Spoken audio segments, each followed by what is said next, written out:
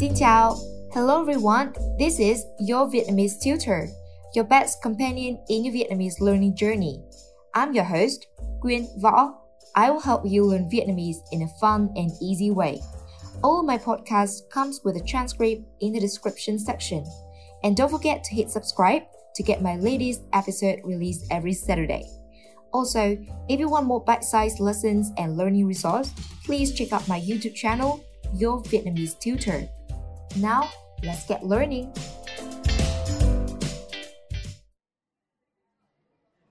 Anh Nhân, anh sao vậy? Trông anh có vẻ không khỏe lắm. Anh thấy trong người hơi mệt một chút. Anh mệt như thế nào? Có chóng mặt hay đau đầu không? Anh đau đầu quá, hơi chóng mặt nữa. Anh có còn đau ở chỗ nào nữa không?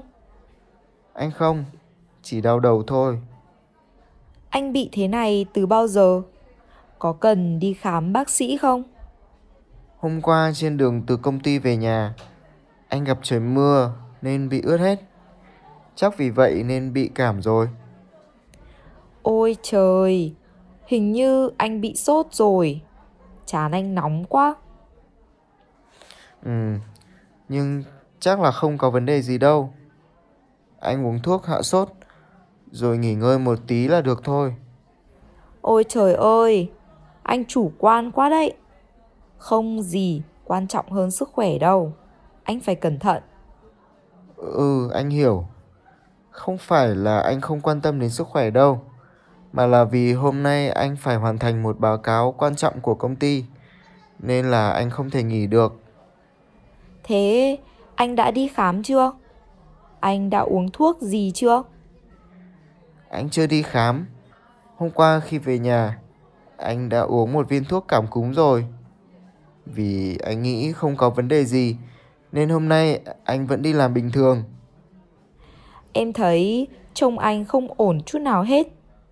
Em nghĩ anh nên đi đến bệnh viện đi. Anh biết rồi. Chiều nay anh sẽ xin sếp nghỉ để đi khám. Em nghĩ anh nên xin sếp nghỉ bây giờ để đi khám luôn đi. Nhưng mà anh còn đang làm báo cáo. Nhờ em làm giúp anh được không? Được, không vấn đề gì.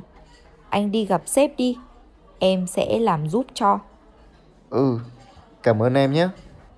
Cảm ơn cái gì mà cảm ơn.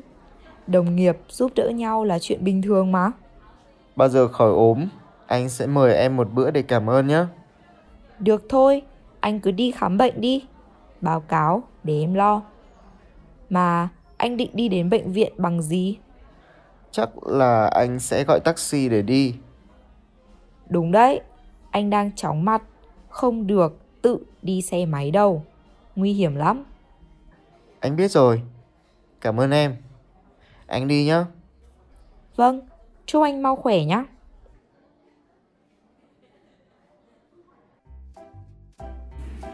That's it for today's episode. I hope you guys like it. Make sure you hit subscribe so that you don't miss any future episodes. Also, check out the transcript in the description. And if you guys have any question, please let me know by sending me a message at yourvietnamesetutor@gmail.com. Thank you so much for listening, guys, and have fun learning.